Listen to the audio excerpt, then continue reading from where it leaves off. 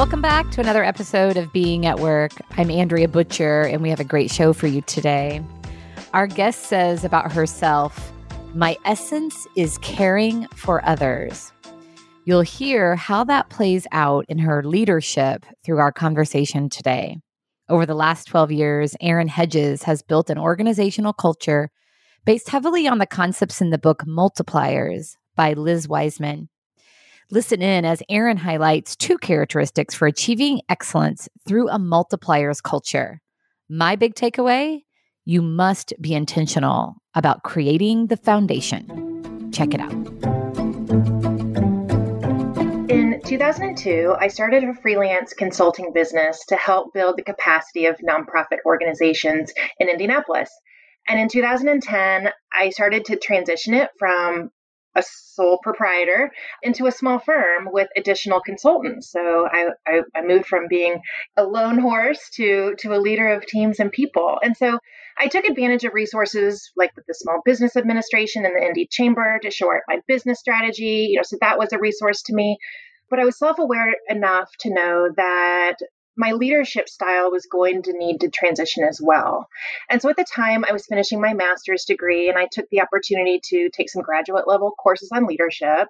I engaged a leadership coach who was an incredible resource to me, and I read several books. Some of those were for those graduate classes, but one in particular, as you've noted, was really exciting to me and gave me really great clarity on how I wanted to lead others, and that book is Multipliers by Liz Wiseman. And so, Andrea, I know you know the premise of this book, but it's essentially that there are two types of leaders. There are diminishers and there are multipliers. And diminishers are those leaders who kind of drain the intelligence and the energy and the capability from the people around them. They're the kinds of people that like to be the smartest person in the room. Sometimes they're accidentally diminishing by being like so visionary and having so many ideas that it's hard for people to like jump in or jump on board and understand what's expected of them. Diminishers also tend to jump in and troubleshoot or finish projects for others instead of helping them find ways to stretch and problem solve. I'm certainly have been guilty of this in the past. But the premise of this book is that diminishers inspire only 50% of people's capacity. So on the flip side, multipliers are leaders who use their intelligence to amplify the smarts and capabilities of the people around them. And these are the kinds of leaders who inspire creativity and ideas and problem solving in those same rooms. And so the premise of this book is that multipliers inspire 100% of people's capacity. So Liz Wiseman talks about the 5 characteristics of multipliers, and there were 2 that really stood out to me at the time that I first read this book. And those were the 2 that really guided me the most in terms of how I was developing my leadership style. And the 2 are seeing the genius in others and instilling ownership and accountability in others. So with those 2 kind of strategies in mind, I thought I'd share a couple of ideas about how I feel like I embraced those ideas and became a multiplier for my organization. That's so good. Before you do that, I want to dig in just a little more context I'd love to have before I hear the details. Because I'm really struck by this transition from lone horse to leader of people and how seriously you took that transition. So much of the time, and Erin, no doubt you've seen this over and over and over, is, the really successful individual contributor is put into the manager role because they're good at what they do, but it's a different skill set. It sounds like you really recognized that intuitively and enlisted all kinds of resources, a coach and books, and clearly through your program, you were learning a lot as well. But how did you come to be so aware of the transition and the difference? Okay, so I think there are two things that happened. One is I'm an S on the DISC assessment. So I am the person who wants harmony. I want to support people. I want people to feel good. I don't like to upset the apple cart. So just, I guess, sort of my essence, my being is to care for others. And so I think that was probably the most important aspect of maybe just my personality for wanting to be self-aware and create a space where people feel valued and where they want to be. But another thing that I think probably influenced me is when I was in my early 20s, so newly graduated from college, I was a supervisor of AmeriCorps members. And they were all about my same age because they were also just, getting out of college. So I was a supervisor to people that were my age, and I had a very hard time establishing myself as a leader in that peer group.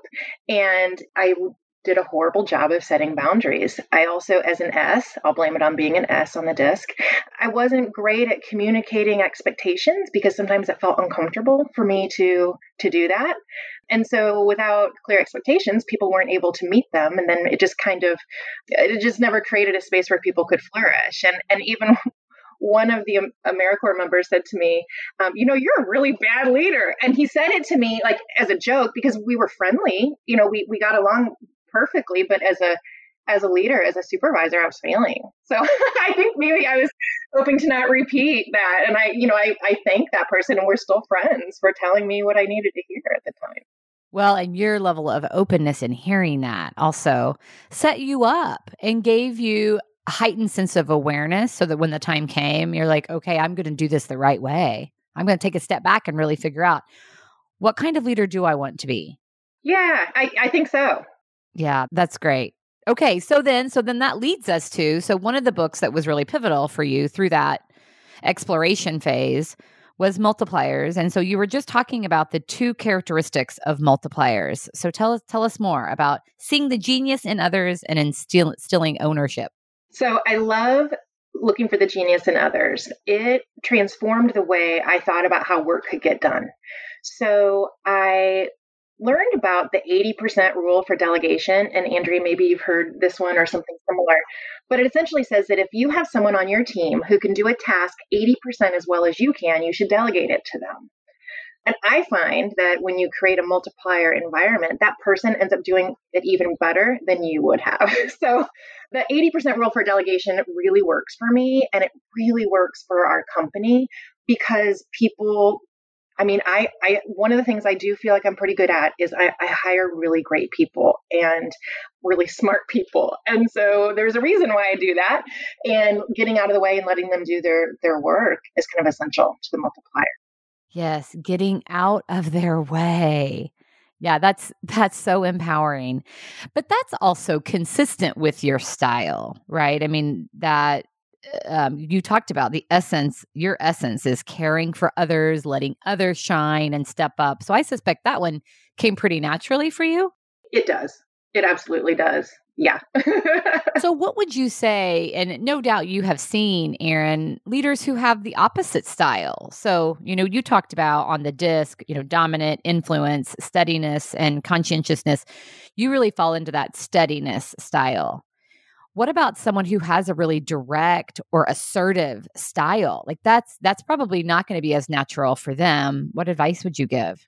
So there have been times when I've had to protect that multiplier culture at Hedges, right? We've had times where we felt like we were at risk of kind of damaging that. And so honestly, what I've done is I've asked folks to read Multipliers and talk to me, and talk with me about it and go on a journey together of exploring what it means to, oftentimes folks are accidental diminishers, right? They just are so good at being independent producers that when they are put into a leadership position, they kind of, the skills that got them to where they aren't necessarily the same skills that are going to make them successful in leadership. And so I just find that Multipliers is a great resource to have important conversations with folks that are on that journey, to be able to say, what maybe just that self-awareness isn't there, that oftentimes it can be accidental. I think that's probably the majority of the time, right? I mean, so as someone who has that like really driven, I am such an achiever and also a visionary. And so I push my team really hard. And it's really interesting because there was a time in my career that those things that I thought were multiplier kinds of behaviors, I actually learned you set it up earlier. They're diminishing. Like you have a very entrepreneurial visionary leader that's going so quickly and changing direction so quickly that he's leaving people feeling very disempowered. And I can fall, even though I'm an S, I can fall into that space of having a vision, but not being able to articulate it, not taking the time. And I don't know if it's my I don't want to take up too much space in a room or what it is, but it's something that is hard for me I can see what I have as the end in mind, but I'm not always good at putting the pieces together. And the people around me know that. And so they have to ask the probing questions all the time. And they're the ones that help me get things on paper and put systems and processes together, because that's just not my style. Yes.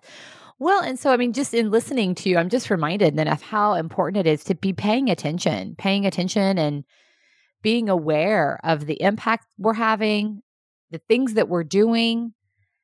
Because going back to the point about accidental diminishing, just that language has been really helpful for me as a as a driver. My intention was never to diminish, but that was the impact I was having in a lot of cases. And as soon as I named that and became aware of it, then I'm equipped to be intentional and do things differently. Yeah, I think it's really powerful. And again, that's Liz Wiseman's words, not mine. So we can both thank her for that. Thank you, Liz. We're borrowing it for just a little while. Well, and I love how it has become a part of your culture. I mean, that is so cool. I love that you say, like, it's your responsibility to protect the multiplier culture that you've built. Yeah, absolutely. And I clearly didn't do that alone. So, as I started to see the genius in others and we started to build a team of folks, I started to see that there were opportunities for others to lead more complex projects and initiatives. And I wanted them to succeed in that. And I knew that the next steps of being able to use your genius is to be able to understand what it means to have ownership and be accountable for the things that matter to our business and to our clients. And so I knew that in creating a culture where that would be evident, I was going to have to create some systems and some processes, that it couldn't all just live up in my head. So I was fortunate enough to hire a woman who is now our vice president, Jody Snell, because I had known her for many, many years prior, but she is one of those people that can create systems and processes, and she's a multiplier. So I knew she was a good fit. But she helped me with those systems, those processes grounded in those clear expectations, and running that through performance evaluations and feedback loops and resources for success. And so that's really how we took that idea of shared leadership and made it really part of our systems and our processes. And so we gave people more complex opportunities to do what we call stretch opportunities, where people can uncover new skills and new talents.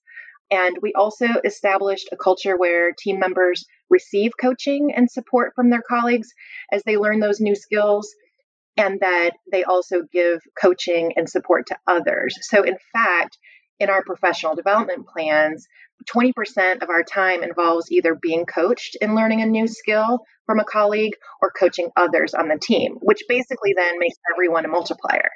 It also sounds like the expectations are really clear because you've defined the processes. People know what success looks like. They do. And we are so intentional about making sure we have a very intensive onboarding process where some might call it maybe a little over the top with detail, but we feel like if we can give everybody, what we believe, all the tips and tricks and resources they need, and, with frequent check-ins, weekly check-ins, just, 30 minutes for the first 90 days. How is it going? What questions do you have? What are we missing? How are you feeling? We just feel like that really results in a strong onboarding so that people feel safe and they feel like they can use their genius, but they also understand what accountability looks like and what success looks like too. What I hear in that is, so it starts with setting really clear expectations. That's what you do through your onboarding process. And then through those regular check-ins and how are you doing and coaching, you're creating an environment for accountability. You're creating an environment that's safe for people to say, hey, I'm struggling, or this is where I need additional help. Absolutely. And that is such a strong foundation, because a conversation I have with leaders a lot, I just had this conversation yesterday, is leaders who struggle in cultures that have not done that, where there's not a culture of accountability. And then a leader comes in and has a really hard time holding someone accountable because they're not used to being accountable. And so suddenly they think, oh my gosh, you're being really mean to me. Absolutely. Once those cultures are set, it's really difficult to unwind them because people feel, well, it just takes a lot of time to build trust, I think, and create a space where people feel valued and accepted. I think one of the reasons that it was, I guess, sort of easier for me to do that too is thinking about the next person that might come into Hedges, right? And be our next leader when I decide to sunset.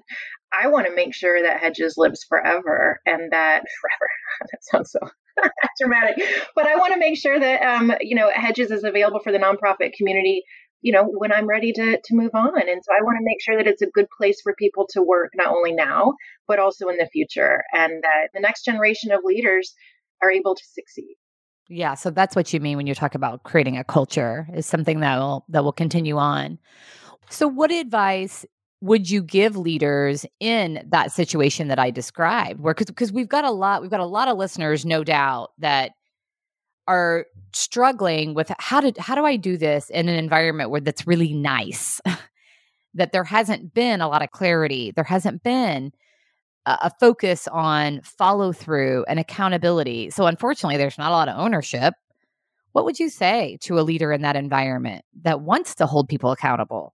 It's important always to know your why. And so I think in leading teams and spending time talking about why things are important can really allow folks to engage in the conversation and articulate what's important about an organization or a company, and what it stands for, and what it's willing to make sacrifices for, and what it's not. And I would recommend going through a series of conversations with not just the leadership team, but all members of the company or the organization, to talk about why are we here, and why are we getting the results we're getting?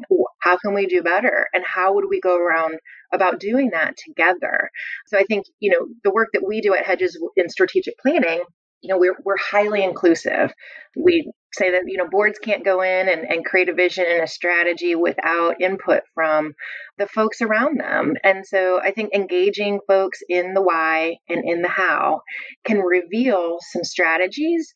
And when other people, you know how it is, when other people come up with the ideas and the solutions, then they're already more bought in. So it's not necessarily that a new leader or a leader has all the answers, because that is rarely the case, but to engage others in the problem solving and the solution finding would be my recommendation. That starts to establish that culture of openness. We're in this together, collaboration. It's also, when you talk about knowing our why and why things are important, what we stand for, it makes me think too of the foundation of a shared vision. Within your organization, everyone is rallied around your mission and the vision of what you do for your clients. So same thing within any team or organization. If you can get everyone rallied around a shared vision, a shared why, that's going to create, it's just a jumping off point that we're all aligned in. Absolutely. I read Crucial Conversations several years ago, and what I took really mostly from that book was that once you say something that you've maybe not wanted to say, but if you put it out there, and then it's a reference point. The hardest part about a difficult conversation is having the first conversation. The rest of it is easy. Then we become human and we have a normal conversation, and we work up to, oh my gosh, this is the worst possible thing. We're never going to get past this. And then when you start to talk, and you start to realize that, you all kind of want the same thing, or you have shared values or shared vision, then the solutions sort of reveal themselves. Well, so it takes courage to take a step back and do this work, have a hard conversation. It's also because it's messy and it's uncertain. It takes vulnerability, which is why it takes a lot of courage. It does, but it also takes everyone giving others grace. And we talk a lot about that at Hedges. So when things get crazy, we're so busy, we're all just we all have a million balls that we're juggling in the air. We talk about, thank you for giving me grace. Or please, I ask for your grace with this. And so we ask for and we receive and we give grace in a way that gives people the benefit of the doubt if they forget to do something or they're late at doing something. We try to make sure that people feel like, we are human and we're all here to support each other. And that's part of that shared leadership too, that if we're kind of all in it together. So what do you do if you do have performance issues pop up? How do you manage that? I mean, I've dealt with that in my career where I've given a lot of grace, and nothing changes. Unfortunately, sometimes you have to kind of come up with a performance plan and reestablish or rearticulate the expectations and make sure that folks know what those are and have the resources to succeed. So sometimes it's they're not getting something because maybe we never really articulated it well enough in the first place for them, or maybe we explained it in a way that made sense to some people but doesn't make sense to other people with learning styles or or previous experiences. So we always try to refresh the expectations and then set up kind of a plan for, okay, this is what good looks like. Here are some examples of how you can meet these expectations in the next 90 days. Here are the opportunities for that. Always making sure that we're going to be right here. So reach out, please use this as a resource. We want you to succeed, but then you kind of have to see if it's going to be possible for that person to meet those expectations. So it goes back to a lot of the concepts you've talked about, right? Getting really clear on what's the expectation and how you can support him or her along the way.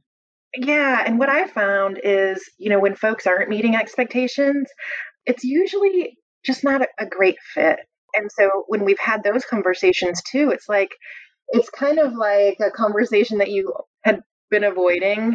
And then both parties are like, yeah, this probably isn't the best fit. And it ends up being this blessing in disguise. I've had multiple times people circle back around and say like, hey, thank you for that. I wasn't happy in that role. It wasn't aligned with me at my best. Yes, exactly. So it's like we fear it. We think it's the worst possible thing to revisit expectations and performance. But really, I mean, who wants to stick in a job where they don't feel like they're succeeding? Yes, everybody wants to win and feel like they're adding value, of course. That's so good. When people aren't meeting expectations, it's probably not a fit. And there's a freedom for leaders in that, isn't there? Because I know I have there's a coaching client that I'm working with right now who is like banging his head up against the wall, trying to figure out how to solve this employee performance issue. And we have had that conversation over and over, but for whatever reason, like he just feels so responsible for her not being successful. And it's like, dude, it might just not be a fit. Like, that's okay. It's hard. It's really hard, especially if you like your colleagues or you like people that you work with. Well, in this situation, I mean, that's the case. Like, there's so much potential there, and he really wants to make it work with her. Oh, I wish him the best. Those are tough spots to be in. Yeah, it's a leadership challenge. I mean, we all have them. They look and feel a bit different, but we all certainly have them. Well, this is so good. So, we've just been on this train of thought around like how to instill ownership and accountability, and I really appreciate you talking about some of the challenges in that, and back to the two characteristics. So looking for the genius in others and instilling ownership and accountability. What else, Erin, really jumped out for you or was most helpful for you in your journey? Surrounding myself with the resources to take those ideas and create a culture out of them. So knowing that I alone was not going to create a multiplier culture, but looking to resources, in this case, our vice president, who absolutely is responsible for creating the culture. And so I guess I would say if it sounds like a lot of hard work, it can be. It's not hard, it's intentional work. But if you can surround yourself with people that share your desire, your vision for maximizing people's potential, then the pieces start to come together. So I guess that my final, thought would be not to be worried that you have to go it alone, but to find people that share that essence or those desires and kind of have it grow from there. Well, and leaders don't go it alone. Right? I mean, that's just like it's inherent in the root of the word lead is to go, to guide, to travel somewhere. And there are people following. And so are those the people that are gonna help sustain the culture that you're building. Absolutely. And I think that gets to kind of the why that we talked about. And then also, making sure that you're able to articulate those as values of the company. And then the people that are drawn to you through the interview process and really want to come and work for you are the kinds of people that want that kind of an environment. So it kind of builds on itself. It builds on itself. It's all connected, isn't it? It's all connected. I find myself saying that in most episodes because it is. I mean, it's at the end of the day, it's leadership is about getting results through other people. And so when you think about it through that lens, of course, seeing the genius and the goodness in other people is going to be helpful. Of course, giving them ownership is going to be helpful. But these things that seem so common sense are often the hardest things when we're achievers, when we're driving towards the results, when we feel so much responsibility to get it done.